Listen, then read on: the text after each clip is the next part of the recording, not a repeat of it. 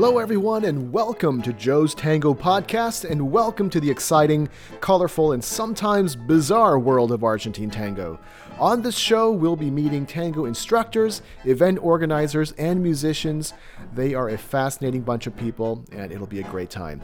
I'm your host, Joe Yang, and thank you very much for joining us. Today's guest started off as a professional composer before discovering tango.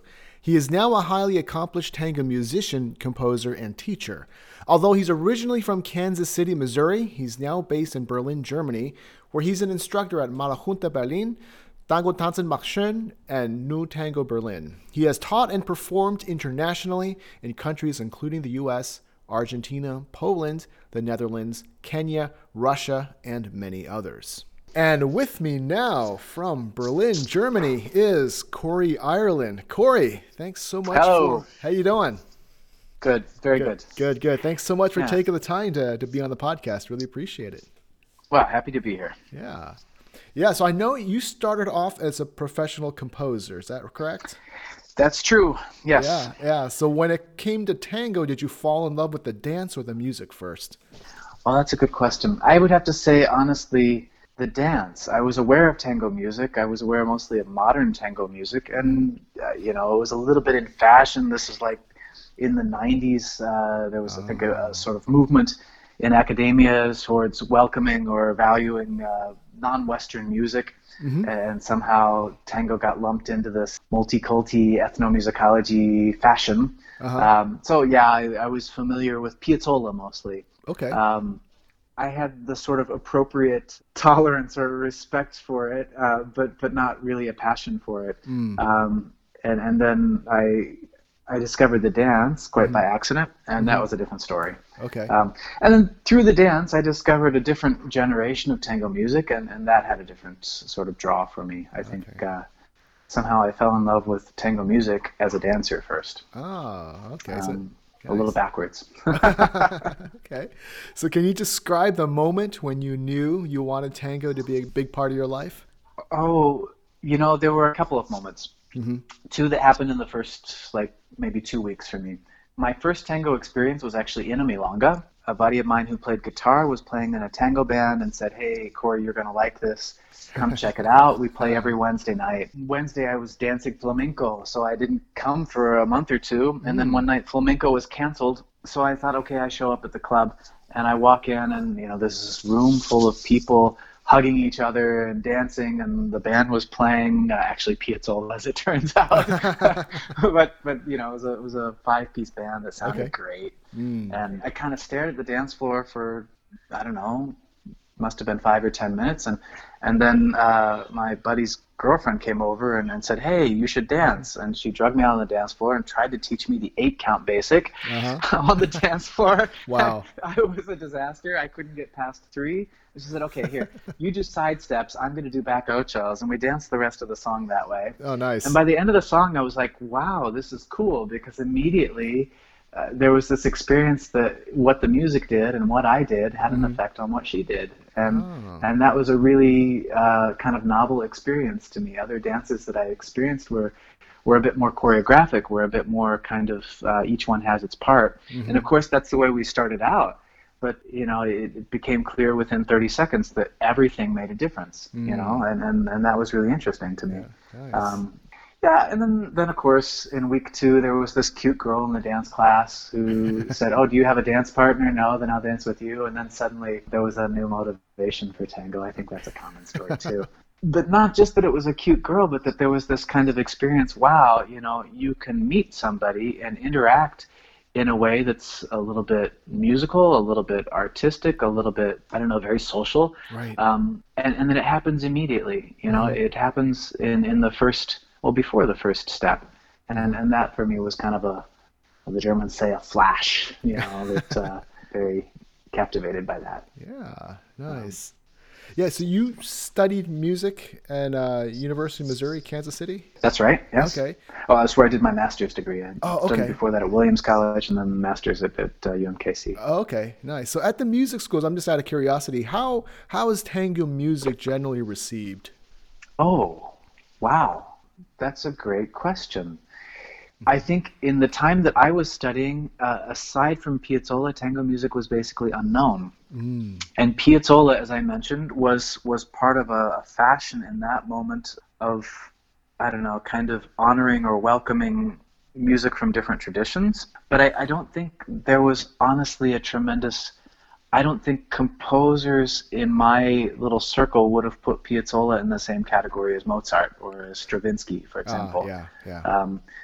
It was music that was given value because it was different. And I think for academia, it was easy to kind of focus on the sort of simplicity of the structure and the relatively, how can we say, routine or predictable harmonic and rhythmic structures, and to take that as an indication that the music might be less sophisticated than other music. I see. Well, this is super narrow-minded. You know, it's actually, I think each music has their area that they develop in depth, and then other areas that are not so deeply exploited. And in tango, you know, this realm of articulation, of rhythmic feel, of kind of interaction in the ensemble is developed to a very high level, perhaps more so than in classical chamber music, or, well, differently so than in other musics.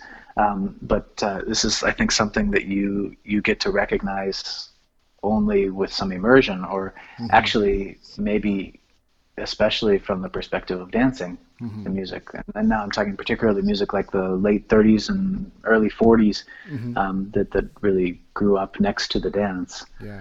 There's stuff going on in there that I think is every bit as sophisticated and complex as what's happening in any of the European classical music. It's just in different layers. It's just in different parameters. So yeah, my experience as a student, there wasn't much awareness of tango.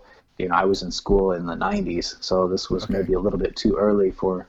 It'd be interesting to ask somebody studying now what the music department thinks of tango music. But my perspective later, dealing with academics and sort of conservatory musicians around tango.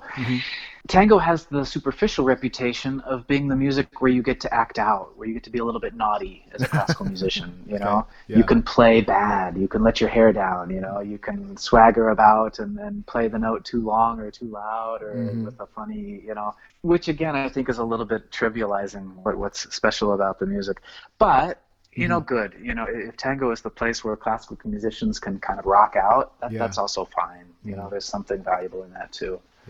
Yeah, definitely. I when I was a kid, I was playing piano and cello. I was classically trained, strictly classical. And then when I became exposed to tango, just like you said, I thought, wow, you can do this kind of stuff. Yeah. There is at the onset an apparent freedom, which can be like intoxicating. You know, it's the you know, I could wear a leather jacket while I play, you know, you know, it's like suddenly everything fits. And then I think with a little bit more immersion, it becomes clear that, well, it's, I mean, there is freedom, there's self-expression or individuality, but there's also a very developed kind of tradition of how that freedom is used. And not everything sounds equally appropriate in tango, and not everything sounds equally tango, or even we could say good, you know. So the freedom is like in most things kind of bounded by taste or by the tradition or the convention in the style. But certainly when you're looking at the notes, it seems like a lot of freedom, because there's this idea that, what's on the page is not what you're going to hear. You know, what's on the page is a starting point. It's a sort of guideline. And I think in any music there's some truth to that. I think in tango there's an essential truth to that. Yeah, so you are a tango instructor with a very rich background in music. So when it comes to teaching, how do you introduce musicality? In other words, like how do we become more musical dancers? If for those of us out there listening who are just starting to get into dancing, just starting to fall in love with it. Yeah, okay. I mean, there's the tried and true tip, which I would repeat, which is to listen to a lot of tango music. And I would nuance that a little bit, like, go with what you like. there's lots of choices, and every DJ or teacher or dancer will tell you what the good stuff is. But I think a very sensible starting point is to listen to a lot the music that speaks to you. And a lot, I mean repeatedly, a small number of tracks millions of times. Yeah. I think actually we get a different sort of understanding of the music when you hear the same thing many times than when you hear 100 examples of the same style. So yeah, I used to actually, I borrowed this idea from a guy named Clay Nelson. I imagine you know Clay. I would make a CD for my beginner students, and we can't say this publicly, but I would give the CD to students and ask them to copy it and share it with each other, so that by the end of the session of classes, everybody had MP3s, I guess would be now the means of transfer, but that they had a starting set of music, and I would recommend for them to listen to that playlist when they were in the car, when they were riding on their bike, when they're in the subway, if they're in a city that has a subway, just to have it on and to expose themselves to it a lot. And I think there's something actually very useful from this kind of passive exposure to the music, where it starts to work on your intuition, it starts to work on your imagination. It's also nice to listen very intently to it and to practice moving to it, but I think there's a value to the background listening, especially when it comes later to the process of interacting with another dancer, of having maybe particular movement structures or goals, all the things that your teachers have been telling you should happen in the dance. Then it's very difficult for the music to be in the foreground in that moment. And if we have some experience of the music having an influence on us when we're doing other things, I think that's actually a really good preparation for what happens in the dance. Okay, nice. So how did you become a tango teacher? Can you describe that journey? Oh gosh, sure. It was a big accident, like most things. Well, the very practical part of it was I got really fired up about tango. There wasn't a lot of teaching in my town, so I started bringing in recommended teachers or people that I had experienced in other towns. I would take a workshop with somebody in Colorado, for example, and say, hey, this was really great. Would you come to my town, to Kansas City, and do a workshop there? And I was doing this quite actively for the first year of my tango life, and had the same sort of feedback from everybody who was there. Hey, it's really nice that you do this, but if nobody's reinforcing this stuff, there's no point in me coming back. I would ask the teacher, hey, when can you come again and work with us? And they would say, well, what's going to happen in between my workshop this weekend and my workshop in 6 months? And I would say, well, nothing. We're going to wait for you to come back. I think it was Daniel Trinner that really put a fine point on it. He said, well, at least do some review, at least run a practica or something. If you don't think you're a teacher yet, then get people together and, we can videotape things and you can show them the videotapes. Or you can buy my videotapes from this whole catalog of things. He set me up as one of his dealers in the first visit, which was very clever of him. But yeah, so we would get a group of people together and we'd watch these videos and we'd try to duplicate what we saw. It went pretty organically from there into like running review sessions after workshops, into running ongoing review groups, and then eventually to my own classes. So teaching for me happened as a way of trying to, build a group of people, build an audience for other teachers in my community, basically. And then with years, it became a bigger and bigger part of what attracted me to tango. I actually really love teaching, and that for me has been another way to experience tango, not just as a dancer or as a musician, but as a teacher, and that then has its own kind of draw for me. But yeah, at first it was an accident. At first it was just somehow, I wouldn't say a necessity, but a choice in order to see things that I wanted to happen. Okay, nice. Now you also play the bandoneon? Yes, I do. Was that also an accident, or is that something you were like, I'm going to play this instrument? I blame Nick Jones for that. Nick, if you're listening, it's all your fault. I was pretty happy being a tango dancer and teaching and just enjoying the music as a listener. And Nick bought a bandoneon. And I was kind of, joking with him about it. It's like, oh, come on, this is such a difficult instrument to play. Why would you invest so much time in it? He's like, dude, here, just play it for a moment. It was like that first time I walked into a room and saw tango dancing. It was, what is this thing? How does it sound like this? And how can I do this better? It was kind of a love at first touch or something. Wow. Yeah, and I don't know. I think it was maybe it was definitely the next time I was in Buenos Aires that was on my agenda to find an instrument. But I think even before that, I was kind of looking around and saying, okay, how can I get one of these things? Yeah. It was pretty immediate. It's a love-hate relationship. Okay. It's a very captivating instrument, but a very unforgiving instrument. Yeah. And I think in the first years, I had this expectation, maybe the same like with the tango dance, that I should just be able to do it, somehow, because it was a musical instrument, I should just be able to play, because I was a musician, and then I knew something about music, and come on, how hard could it be? There's some buttons, and there's air moving. And it turns out it was a little bit more complex than that. It's also, I think, that complexity that is attractive. Maybe much like the dance. I think I have a feeling people who are instant gratification people, or who want to just kind of do something that works immediately, these people end up doing other dances or end up doing other activities that aren't dance. Right. And I think that the people who stay in the dance they tend to be people who enjoy the complexity, or who like a challenge, or who are willing to invest time and energy in cultivating something. Yeah. And then I think this also fits for bandoneon players. It's not really an instant gratification instrument, but I guess I'm one of those people, because I keep at it. Yeah, that's great. That's great. Well, just out of curiosity, what instrument did you specialize in before? I was a dabbler. Okay. I had a keyboard background, but no real training. I just had a piano when I was a kid, and was always playing, so sort of self-taught pianist. That was mainly the instrument I used for writing. My sort of academic training was in composition, so more on paper than in the hands, I would say. Okay. I was a pianist by sort of habit, and I don't know. As early as I can remember, I was sort of experimenting with different instruments. My dad was a violin teacher, so when I was 3 years old, he started me on violin, and that was never really a choice. It was just okay, you can walk. Here's the instrument. Nice.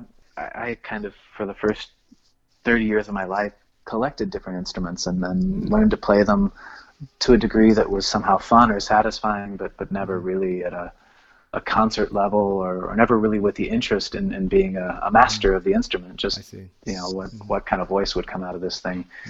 And bandoneon for me was a break with that. I think pretty early with bandoneon I recognized, well, this isn't a dabbling instrument, at least for me. Right. If I'm going to do this, I have to invest some time and invest some energy, and yeah. So what was your first performance in a tango group like? Oh, I have to think when that was. There's a few kind of early moments that come to mind. I'm sure the first actual thing would have been with the group in Kansas City, Tango Lorca. Okay. And actually, if I remember right, the first time I ever played with them, I wasn't playing bandoneon. I was playing bansuri. It's a wooden Indian flute. Oh. And this was an instrument that I actually was somewhat competent with. And we had a tango festival that had sort of, as part of its thing, there would be music and jam sessions and blah, blah, blah. And so in one of these moments, the musicians from Tango Lorca were supporting the project, and I had my flute there, so I just jumped in.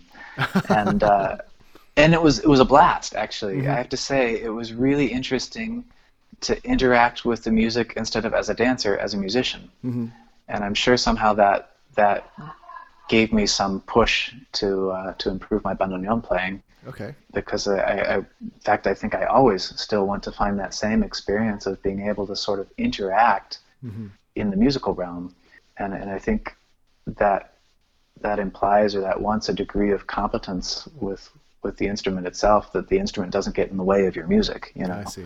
That you can respond to changes in articulation, or changes in dynamics, or changes in phrasing or tempo, without having to wrestle with the mechanics of the instrument. And I don't know, I think that's for a lot of musicians sort of the unreachable goal. There's always some mechanical obstacle, but we try to get closer and closer to to just being able to be musically ourselves with whatever instrument we're playing. So do you regularly play with several groups now? I do. I'm very happy with the situation now. I get to sort of experience, especially tango music, from lots of different perspectives. I run a community orchestra in Berlin, which has been going now for, I think, 6 or 7 years, and we rehearse every week. We just had a workshop yesterday where we played for dancers and tried to explain to them what we try to do. And in that project, I see myself both as a sort of collaborator and as something of a teacher or a director. I have a quartet that's mostly people from that group, but here, we work as peers and try to find together a way to create music for dancers. I play occasionally as a substitute or in a special project, a tango show or something where I'm coming into somebody else's thing, and then there it's sort of turning the tables and trying to figure out what does this group do and how can I learn how to fit. I've done that in the last couple of years also with a couple of professional bands, a kind of tango show band based in Berlin called Kang Tango, and then Otros Aires. Oh, nice. And yeah, especially with Otros Aires, it's a totally different thing. Now I feel myself in sort of the Padawan learner position. I'm like the little apprentice who's coming in and trying to figure out how does it all work, and how can I, keep the machine running. How can I keep from throwing a wrench into the works. And yeah, it's really nice to be able to have that diversity of experiences and sometimes to be responsible for things and sometimes to be, really on the other end of the spectrum. Yeah. To be the one in the group with the least experience. I see. Yeah. Yeah, I interviewed Miguel from Otros Aires a while back. Yeah. Yeah, great guy. Yeah, he's really mellow, really fun to talk to. Yeah. Yeah, so when you're either substituting or just or playing with a new group of people, when you first meet them, are there any indications that tell you, hey, this is going to be a good group to work with? Ooh, interesting.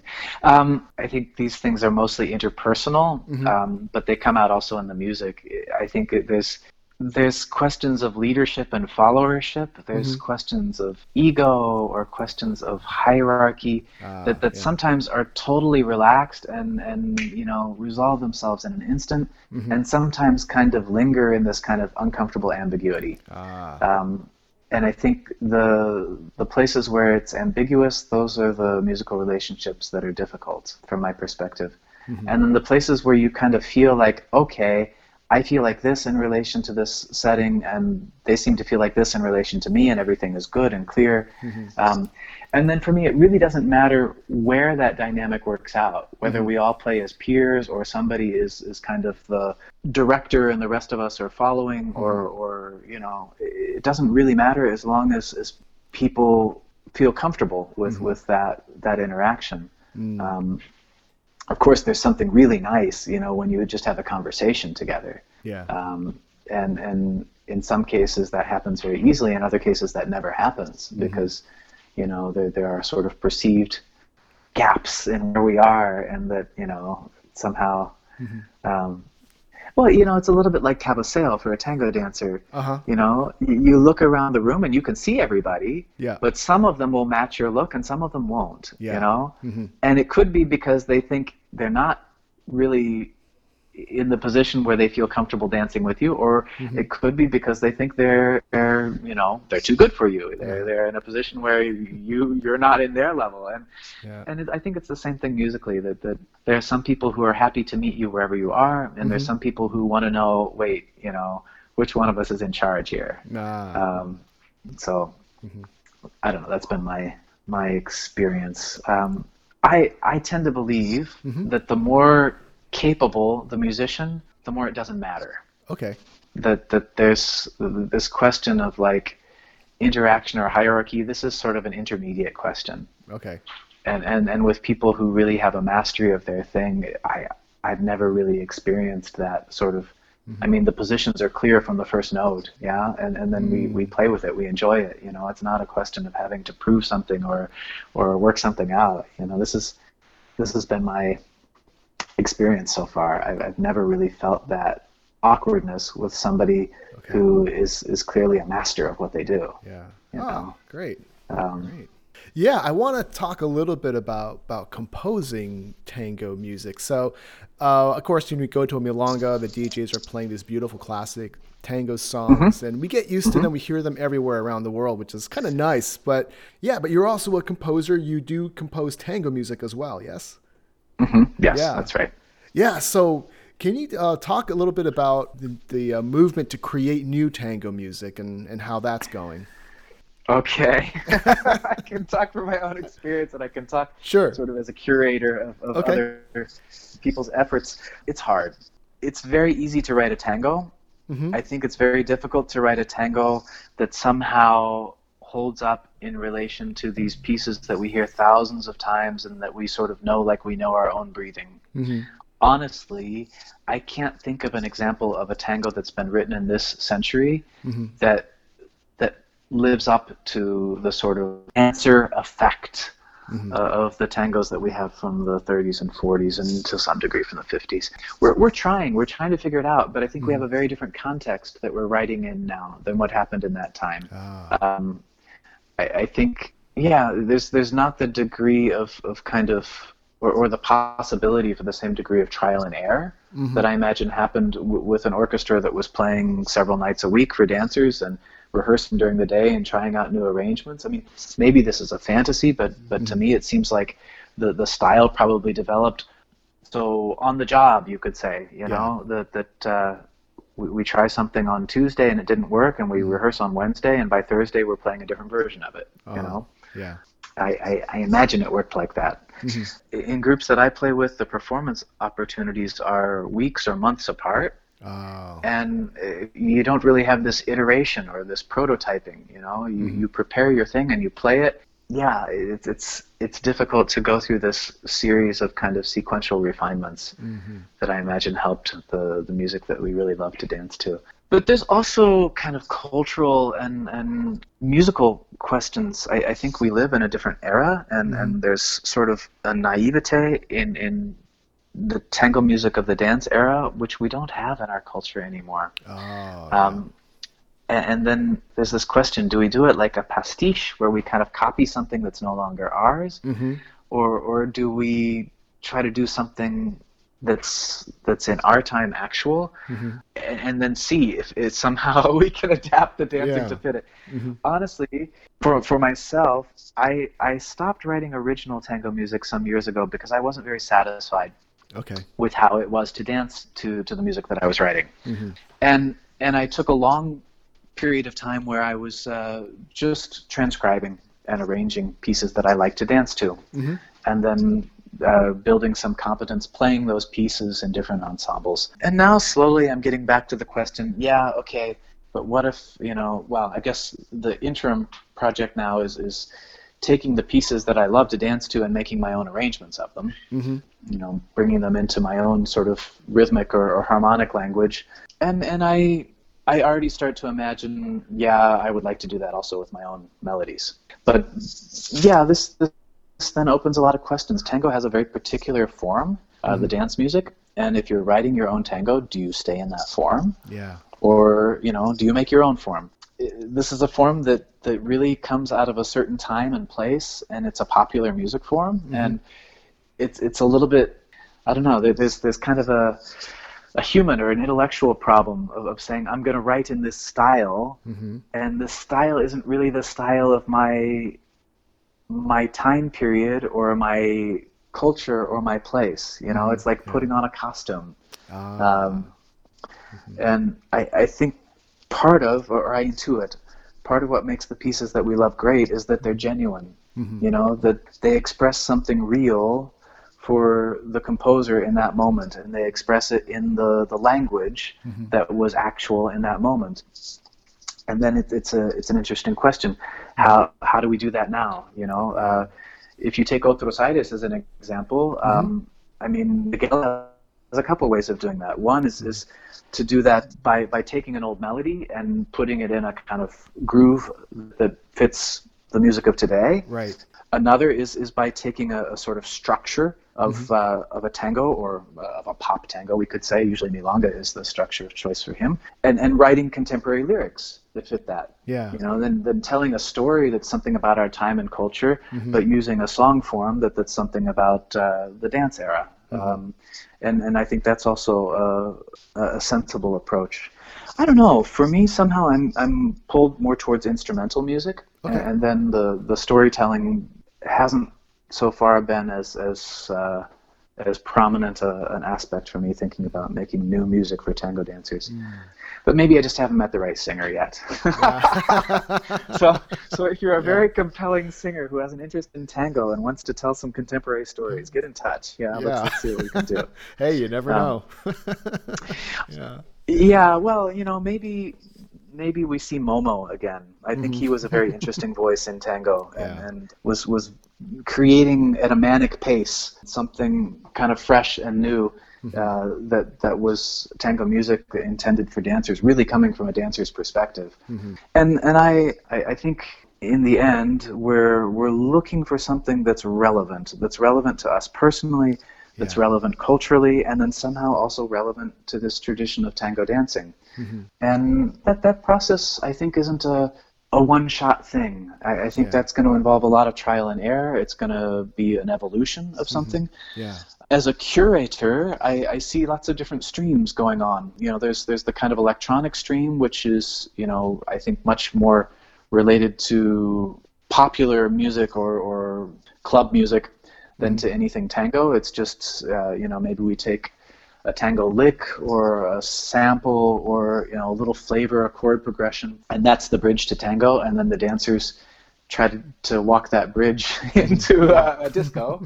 And this is an interesting project. There's a project with a lot of, I call them younger orchestras. I don't know if they call themselves younger, but they're younger than me, so I call them younger orchestras.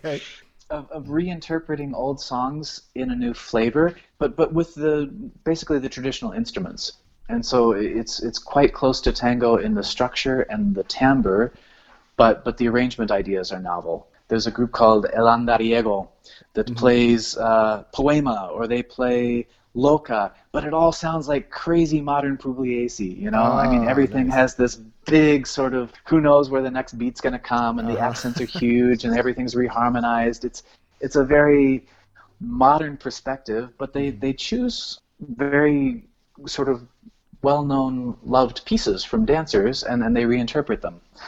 I think, Sexteto Milonguero has their own version of doing this, where they have their flavor, but they play pieces that the dancers know and love. And this stream, I think, has been pretty successful with dancers. I think it's brought us closer to sort of an availability of new music for dance. And then there's a lot of, again, I call them young bands that have their original pieces. Yeah. And these original pieces, let's see, you know, I know of very few, maybe 2 or 3, that actually you hear them played as a recording in the milonga and people get excited, you know?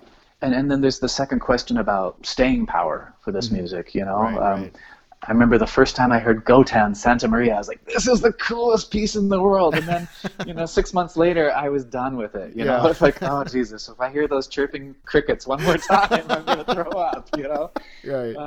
Yeah, I think there's a difference in the durability of something like that and the durability of Bahia Blanca or El Puntazo. You know, there are pieces that you can hear thousands of times, and every time you have that same excitement, maybe even more excitement because you're remembering a little bit what happened with that great dance partner that you danced with 6 months ago or 6 years ago to this piece. So there are very few examples that I'm aware of with modern tango compositions that get there, but I'm happy that there are some. And I think that's promising. I think for me as a composer, that's encouraging to see that it can be done. There was an interesting, Eric Yorson in El Corte commissioned a piece of music for their, I think it was the 10th anniversary of their international week or something like this. And he commissioned the band leader from Sexteto Kenjenge, Carl Kreierhoff. I'm probably pronouncing his name wrong, but very talented bandoneon player and it turns out also composer. And as nearly as I can tell, Carl looked at the music that people like to dance and picked out a bunch of cool effects and wove them together into a song and called the song El Corte. And this was debuted at the International Week of their 10th anniversary. And they played it like Comparsita. They played it at the end of every milonga. Okay. And the first time I heard it, I was like, wow, I mean, this just feels like somebody pasted together all these cool moments, and it feels like a weird collage of things. Okay. And then the second night, maybe there were 2 or 3 of those weird moments that I remembered from the first night, and they sort of stuck, and I could dance them. By the end of the week, I was thinking, this song kicks ass. This is great. And I think it was not just the devices that he chose were devices that were nice for dancers, but it took time for me as a dancer to get used to how he was using them, and to be able to predict them, and to be able to kind of feel the progression of the song. Even though the material was all really dance-friendly, when you hear it in kind of a less formulaic or less predictable way, the first time it's a little disorienting. But man, by the 10th time, I was thinking, this song is great. I really like dancing this. Okay. And I think, for better or worse, that's likely to be part of the process of kind of creating modern dance hits, is that the dancers need to be appealing enough or familiar enough that we will play them again. Yeah, and by the time we've played them 5, 6, 10, 20 times, then I think we'll begin to know whether they're really nice to dance to or just so-so. Yeah. But I don't think, at least for me as a dancer, I don't think that's something that I'm going to really know the first time. Yeah. Wow. Yeah, that's a lot of great information. I mean, I think that what you said about tango now, the evolution of tango, I think a lot of that can be extrapolated, and there's parallels to other parts of life, whether it's music or filmmaking or what have you. So I think there's a lot there that people are going to be able to identify with. Yeah. So Corey, as a teacher or dancer or a musician, how do you stay sharp? How do you keep challenging yourself? I try to, and on good days I'm able to be a beginner.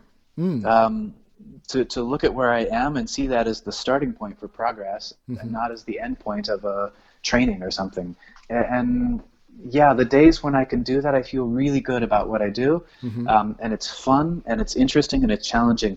And the days where I put myself in the position of being I'm a veteran of so many years of dance or music, or I have this training, are the days where I feel really frustrated because I think, God, I should be better than I am. It's this, I think somehow the role that I make for myself has a lot to do with how effective the training or the work is. I know dancers who are very rigorous about training and dancing, and it really, you can see it. You see it in their dancing. I know dancers who are very lazy about it, and to some degree you see it and maybe not. But I go through waves. There are times in my sort of, my pace or my progress where I'm really focused on dance, and then every day I want to do something with my body to sort of cultivate or develop my way of moving as a tango dancer. There are other times when that happens maybe once a week or twice a week, where it's not a daily practice. And I don't know, I guess I could beat myself up about that, but I also feel like, well,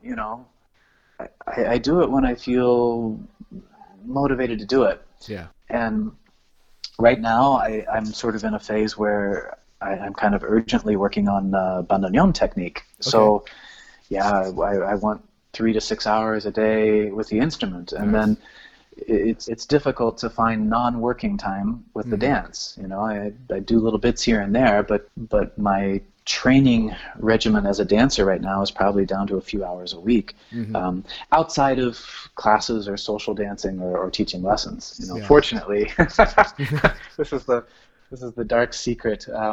I think a lot of us as tango teachers, we get our training time during our private lessons. We dance with our students, and we work on the details that we need to work on in our own dance as well. It's a dirty little secret, but in the end, it's a win-win. If your teacher becomes a better dancer, they could also be a better teacher. So don't worry. Excellent. Yeah. So Corey, where do we find out more about you online? Oh, that's a great question. That's an embarrassing answer too. There's a website that's pretty up to date called communitytangoorchestra.org. Okay. And it's all one big ugly word, Community Tango Orchestra. Okay. And this is intended as sort of a resource for a kind of expanding network of people making tango music for dancers. There's a bunch of arrangements that you can download for free. There's some MP3s of recordings of those arrangements and videos of different ensembles playing those arrangements. Nice. There are lots of features of the website which have never really taken off, but someday will, about, like discussion groups or, a database of musicians who might be able to substitute in case you need a bass player or a piano player in your neighborhood. Okay. These parts are potential, but not really actual yet. Okay. I have a partner website. This is the embarrassing part. It's been sitting there online for at least 2 years now, called Tango Music for Dancers. Okay. And I think this is, I can't remember if this is a .com or a .org. Okay, I should know we'll find it. That's bad. Yeah, that's right. But Tango Music for Dancers, also one big, long, ugly, run-together name. And this aspires to be sort of a compilation of materials that I've used in workshops and musicality things that are kind of online resources for dancers wanting to know more about tango music. Okay. So in the last years, I do a pretty regular series of workshops for dancers that end up being kind of, content heavy for music, scores and video examples and animations, and yeah, it's my hope to have those things available online. In fact, the workshop from yesterday, we had way more examples and material than we could fit into the 3 hours of the workshop. Wow. So in the next weeks, I hope to have at least that material available on tangomusicfordancers.com or org. Try them both. Yeah. Yeah. I'll have that in our show notes. I'll look it up. I'll figure it out. Good. So I'll have that in our show notes so we can find it. Okay. Yeah, I'm actually quite actively looking for, well, not actively, but wishing for a collaborator, somebody who has some web savvy or is just a good administrative person who can keep me on schedule. All right. to help make these websites more usable and more I don't know, up to date. I think it's the sort of luxury of our era that we have this free access to information and ideas, but actually producing and putting those ideas out there requires a surprising amount of as you're aware from your blog, I'm sure. Time and effort and commitment, and some technical details as well. Yeah, it's another job. It's another job in and of itself. Yeah, sure. Yeah. So, but I don't have a working web page right now as a tango dancer or teacher, which is curious. My perception, especially in Berlin, is that tango has become so much about marketing. Okay. And in the last years, I've been pretty focused on marketing the events or the products, but haven't done any marketing of myself. So we see how that works. So far, somehow I survived, but it doesn't seem like a very good business strategy. Okay, Corey, again, thank you so much for taking the time. I know you're super busy being a teacher and a musician, composer. You got a lot of things up to keep track of, but yeah, it means a lot that you took the time to talk to me. I really appreciate it. Hey, I appreciate it. Yeah, well, it's my pleasure, and I'm happy to know that there's interest. Yeah, absolutely. I wish you lots of luck with the blog. Yeah, thank you. Okay, another good conversation. Corey brought up a lot of good stuff that's worth thinking about. In terms of dance, I really liked his thoughts on partner-to-partner interaction, how a tango connection with another person can be musical, artistic, and social all at the same time. And of course, most of what we talked about centered around tango music. And even if you're not a tango musician, and even if you don't possess a whole lot of musical knowledge, Corey brought up a lot of points that can help us as dancers. He mentioned that tango music allows more freedom for the musician than classical music.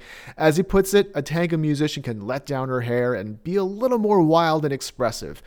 And although there's more freedom in tango, that freedom has to be judiciously applied.